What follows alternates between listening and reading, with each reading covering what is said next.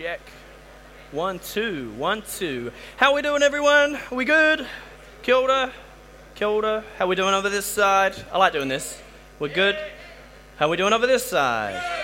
How we doing over this side? Fantastic. Hey, before we do anything else, I want to start tonight with a question. Is that all good? Got a question for you. This is the question and a bit of the topic of discussion for tonight. The question is, what is the greatest thing? Question mark. You may have a flurry of things filling your mind right now. You don't have to shout out, don't worry. It's not that kind of question. But we are going to have a look at answering this question through reading this book.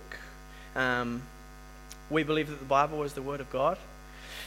We believe that it is proven to be so because Jesus Christ rose from the dead, and that makes it way more than just words on a page for us. We value this book. We believe that there is incredible insight and wisdom to be learnt from it. But it was written a while ago and in a different culture, and even in different language. And so there are some things in here which sometimes need a bit of unpacking, a bit of teaching through, and that is what I am going to attempt to do tonight. And so if you have been here at all for the past couple of weeks, you'll know that we've been going through the book of Philippians, and we have titled this series, that's right, The Joy Revolution. Boom. And this is a really incredible theme of this book. This book was written by a dude called Paul. Paul was actually in prison when he wrote this book, which is, I find, quite remarkable that he wrote about the theme of joy. Clearly, he knew a thing or two about joy to be writing about it in quite dire circumstances. And so he's writing to a church that he helped start called the Philippian church. And so this is a letter to the Philippian church. But there are some incredible things to be learning through this, all right? So you're with me? You're with me? Fantastic. The passage tonight is Philippians 3, verse 1 to 11. So it's short passage, but like, man, it is rich. It's dense. It's like filling, tasty, whatever. It's yum. So, without further ado, shall we read this wonderful, wonderful passage? Philippians 3, verse 1 says, "In addition, my brothers and sisters, rejoice in the Lord. To write to you again about this is no trouble for me and is a safeguard for you. Watch out for the dogs, watch out for the evil workers, watch out for those who mutilate the flesh. For we are the circumcision, the ones who worship by the Spirit of God, boast in Christ Jesus, and do not put confidence in the flesh. Although I have reasons for confidence in the flesh," this is Paul talking, "if anyone else thinks he has grounds for confidence in the flesh, I have more. Circumcised on the 8th day, of the nation of Israel, of the tribe of Benjamin, a Hebrew born of Hebrews, regarding the law, a Pharisee, regarding zeal, persecuting the church, regarding the righteousness that is in the law, blameless. But everything that was a gain to me, I have considered to be a loss because of Christ. More than that, I also consider everything to be a loss, in view of the surpassing value of knowing Christ Jesus my Lord. Because of him I have suffered the loss of all things and consider them as dung, so that I may gain Christ." Who knows that I could say dung in church? "And be found in him, not having a righteousness of my own from the law, but one that is through faith in Christ, the righteousness from God based on faith. My goal is to know him and the power of his resurrection and the fellowship of his sufferings, being conformed to his death, assuming that I will somehow reach the resurrection from among the dead." Cool. Before I say anything else, let's pray. Lord God, help us to understand what the greatest thing is. Amen. Amen. All right. I'll pray quick, all right? That's okay. So what we've gathered from reading this is that there are some Jewish people coming along to the Philippian church, and they have begun to say to the non-Jewish people that the only way to truly please God is for you to get circumcised. We don't have that problem here in this church, in this community, which is quite nice, isn't it? Not something that we deal with often, but it is actually worth looking at. And Paul is actually quite angry about this, and I'm interested to know why. Why is he angry? Why is it a big deal? Why is circumcision a big deal? What is it? Well, we know what it is. I don't need to explain what it is. But why is it in there, okay? Why is it such a big deal in the Bible? And actually, it's in the first chapter of the first book of the Bible, Genesis. In Genesis 17, this is when this first comes up. And so I need to explain about circumcision, right? We're going to talk about circumcision in church tonight. Who is excited about that? I am. Okay. And so circumcision in Genesis 17 is actually is to be a physical sign for the descendants of a dude called Abraham. That's Jewish people to demonstrate to themselves and to God that they were chosen. That their identity as an ordinary person of the world, as a sinful person, as a person of, Paul calls it the flesh, is, wait for it, cut off. Crazy. It makes sense, right? Okay. We all need reminders of things. This was a physical reminder of a thing. All right. This was a reminder that they might need to be reminded of from time to time. It's a physical reminder that they're no longer defined as ordinary people, worldly people. That part is cut off, right? Okay. I thought that was quite cool. So why circumcision? I don't know why. The point is not the thing. The point is that they're chosen. They weren't chosen because they were circumcised, right? I'm going to just do that act from now on. They were snipped to remind themselves that they were chosen, all right? In that order. Let's get that order right. It was to remind themselves that they were chosen. But these people in the Philippian church, they're coming along, they had forgotten that. They had made it more about the symbol rather than what it symbolized. Okay? We've got to understand this. So in verse 3, Paul comes along and he says, we are the circumcision. What does that mean? And what we've just learned, that doesn't mean that we've all been snipped, right? That obviously doesn't mean that. But it does mean that we've been chosen. That's what he's saying through this. He's saying that we have been chosen, and our identity, in the same way it was for the Jews, our identity as a person of the world, as a person, a sinful person, that part of our identity is cut off. Cool way. Crazy. Who knew what you could learn about circumcision? Okay. All right. So, we have been chosen. Our identity as people of the world is gone. We have been made right with God is another way of saying that, right? We have been made righteous. I love this word, righteous. Being made righteous is a really, truly incredible process. And Paul actually talks about this process towards the end of the scripture in verse 9. He says, he wants to gain Christ and be found in him, not having a righteousness of my own from the law, but one that is through faith in Christ. So Paul's implying that you can try to be righteous by obeying the law, by doing stuff. But there's another way to be righteous, which is through faith in Christ. So what's the difference here? And I really want us to get this tonight. So I've got a little illustration.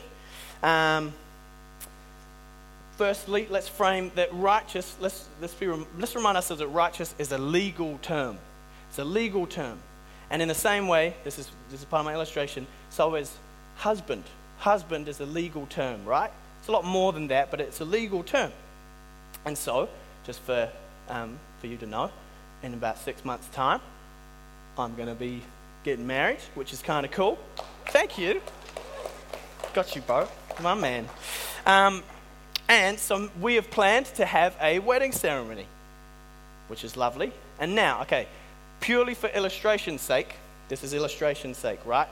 Okay, we could say, oh, we don't want to spend the money. We don't need to have a ceremony. We don't need to do all the vows. We don't need to do any of that stuff. We're just going to pretend, starting tomorrow, that we're husband and wife, okay? So we're gonna move in. I'm going to be really nice to her. I'm going to do the dishes. I'm going to put her first in all situations. Maybe we'll have some kids. Maybe I'll rub her feet. We might buy a house. I might even wear a ring on my finger, right? And I could do that for the next, let's say, 70 years of my life. I could do that. But I have no legal standing whatsoever to call myself a husband, even though I've spent 70 years doing all of the characteristics of a husband. I say all. I'm assuming rubbing feet is a characteristic of a husband, right? I'm not one yet, so I wouldn't know. But that is like attempting to be righteous through the law. This is what that illustration, that scenario is about. I'm doing all these things, ticking all the boxes to be a good person, but legally I'm still not righteous, all right? That's righteousness through the law. And so scenario 2 is going to help us understand righteousness through faith. Very similar to the moment in the wedding ceremony when I've said my vows, I get asked the question, do you take this woman? And then what do I say? I say, I do. Or I will.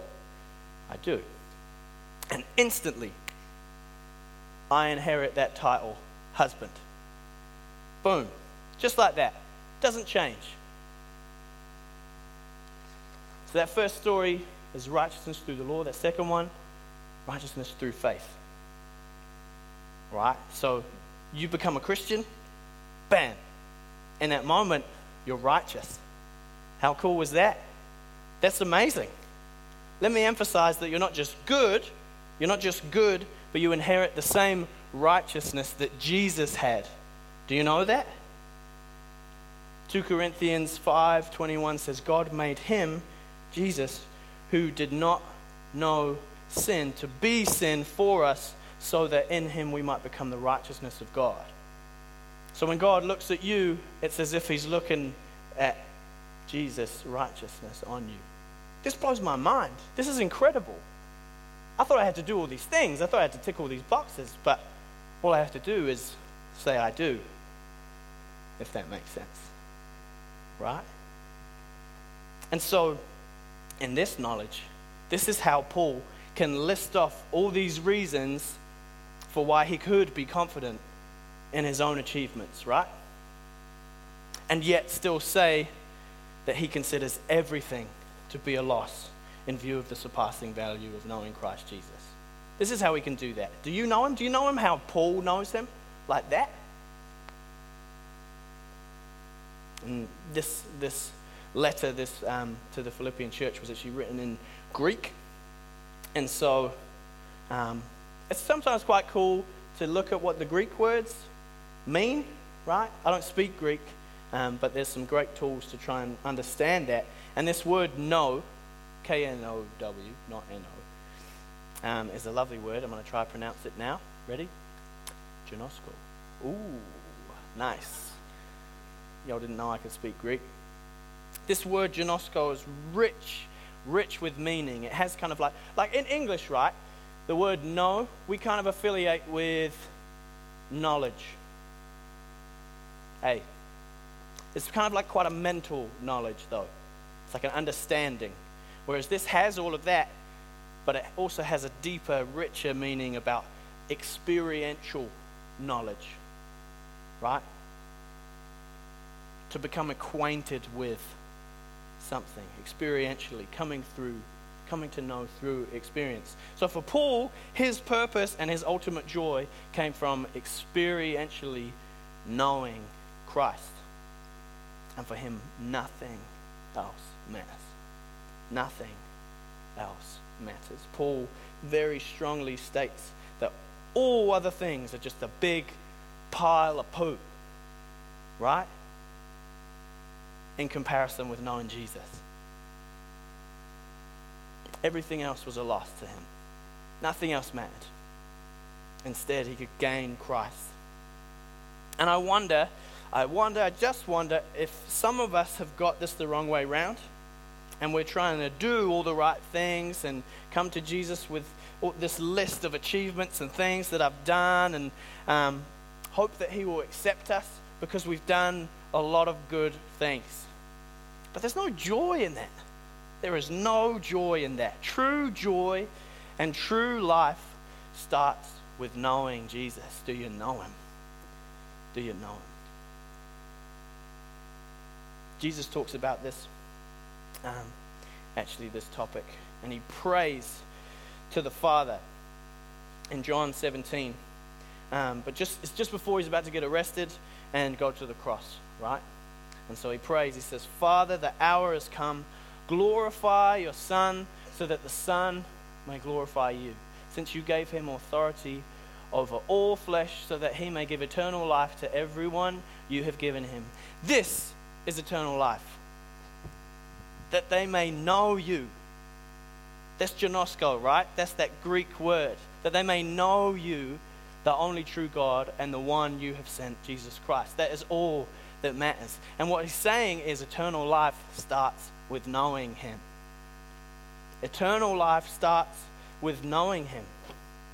Experientially knowing Christ is the beginning of eternal life. It is the greatest thing. Do you know that? Do you know him? And you might be here tonight, and you've been trying your whole life to be a good person. Good person. And you might have been doing all right. You might have been doing a good job. You might have been doing a terrible job at times. But do you know all it takes to receive the same righteousness as Jesus is to say, I do, right? Is to say yes, to follow in him. That's all it takes. That's all it takes.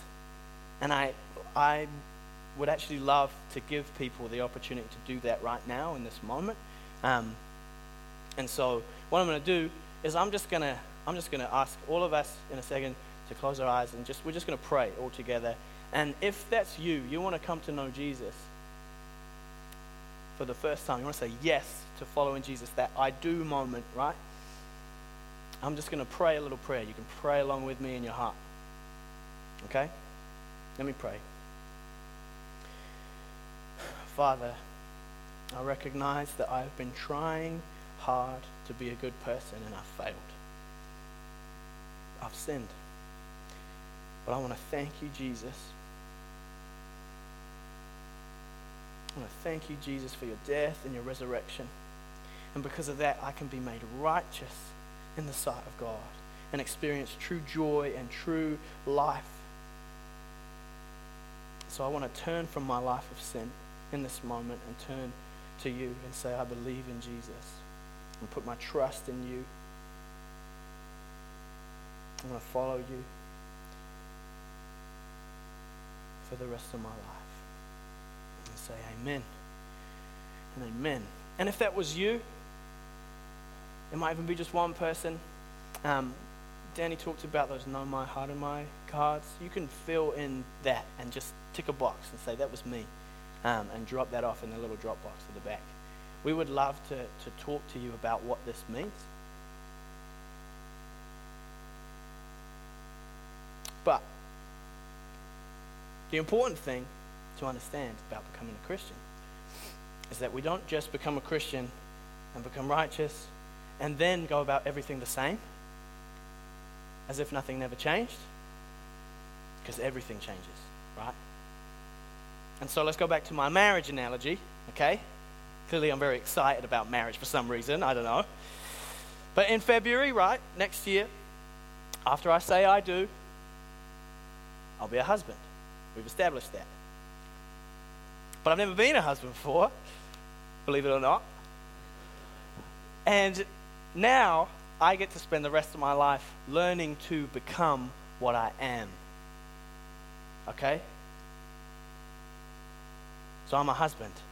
And now I need to learn to do all of that stuff, to put Lydia first and love her through better, worse, richer or poor, all that lovely, wonderful stuff that we're going to say and promise. And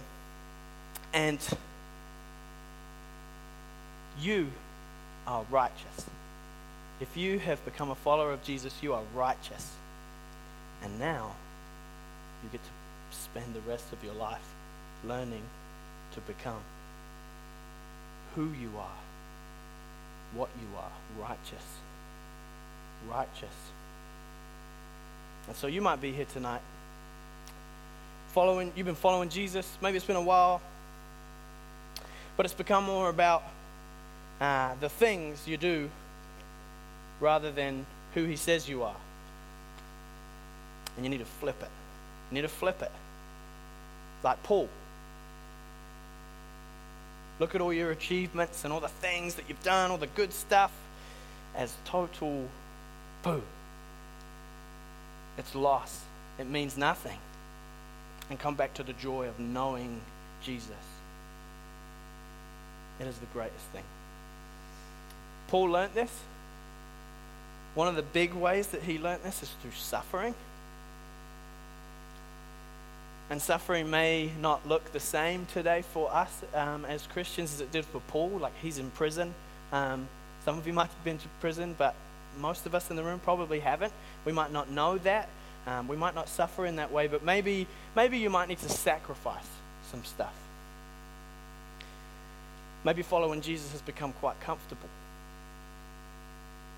And actually you need to make some sacrifices for God. It might be your sleep. Maybe you need to get up a little bit earlier and spend some time with him. It might be your pride.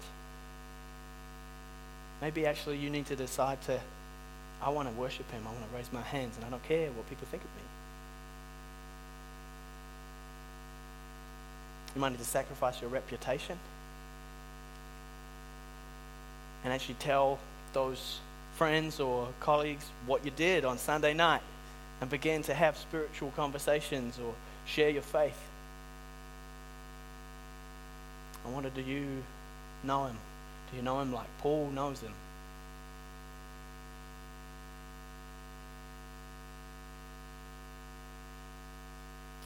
God has this really incredible way of, all throughout Scripture, he tends to call people a name before they've actually done the thing that he calls them, right? So like an example of this would be like Abraham. He calls him the father of nations before he's even had Isaac. Or Gideon, he calls him mighty warrior before he's ever had a fight. He calls Peter the rock on which I'm going to build my church before he does any church building, right? He calls Paul, this guy who's writing this letter, the instrument to take the name of Jesus to non-Jewish people before he's even a Christian. He calls you righteous because he wants you to become all that he has created you to be. Do you know that? Do you know that?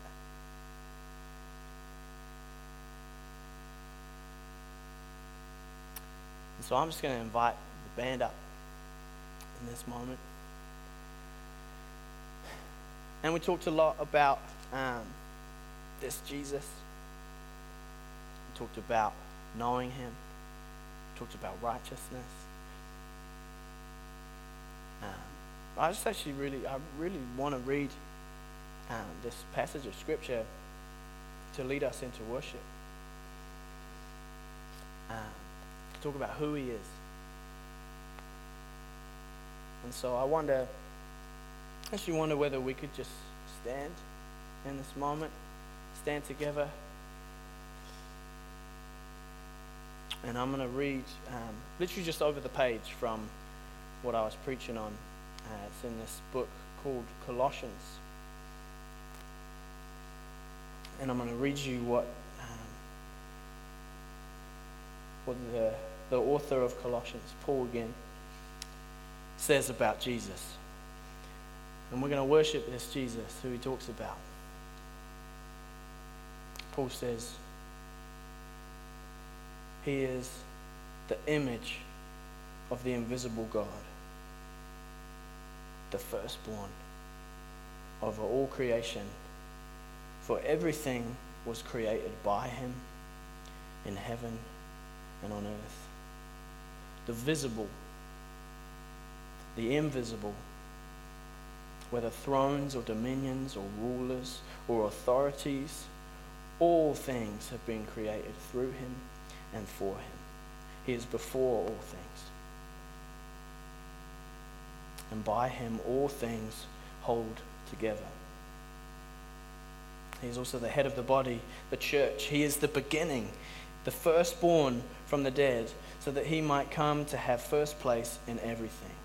For God was pleased to have all his fullness dwell in him, and through him to reconcile everything to himself, whether things on earth or things in heaven, by making peace through his blood shed on the cross. Do you know him? Do you know him experientially? Do you know him like Paul knew him? Let me pray. Oh, Jesus, help us. Help us to know you in that same way. Lord, nothing else matters in comparison to the surpassing value of knowing Christ. And God, I pray that you would reveal yourself in this time, in this moment, more and more, that we would have just this image, this vision, this picture, even more so of who Jesus is and what he's done in our lives. God, it changes everything. Thank you so much that we can stand before you as righteous sons and daughters. We praise you. We want to know you more. We want to experience more of you.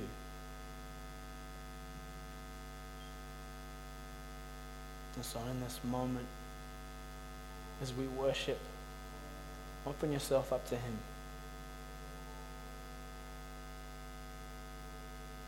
Worship him. There is nothing greater than knowing Jesus.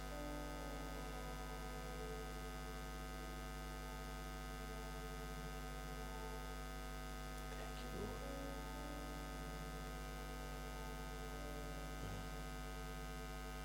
Let's worship in this moment.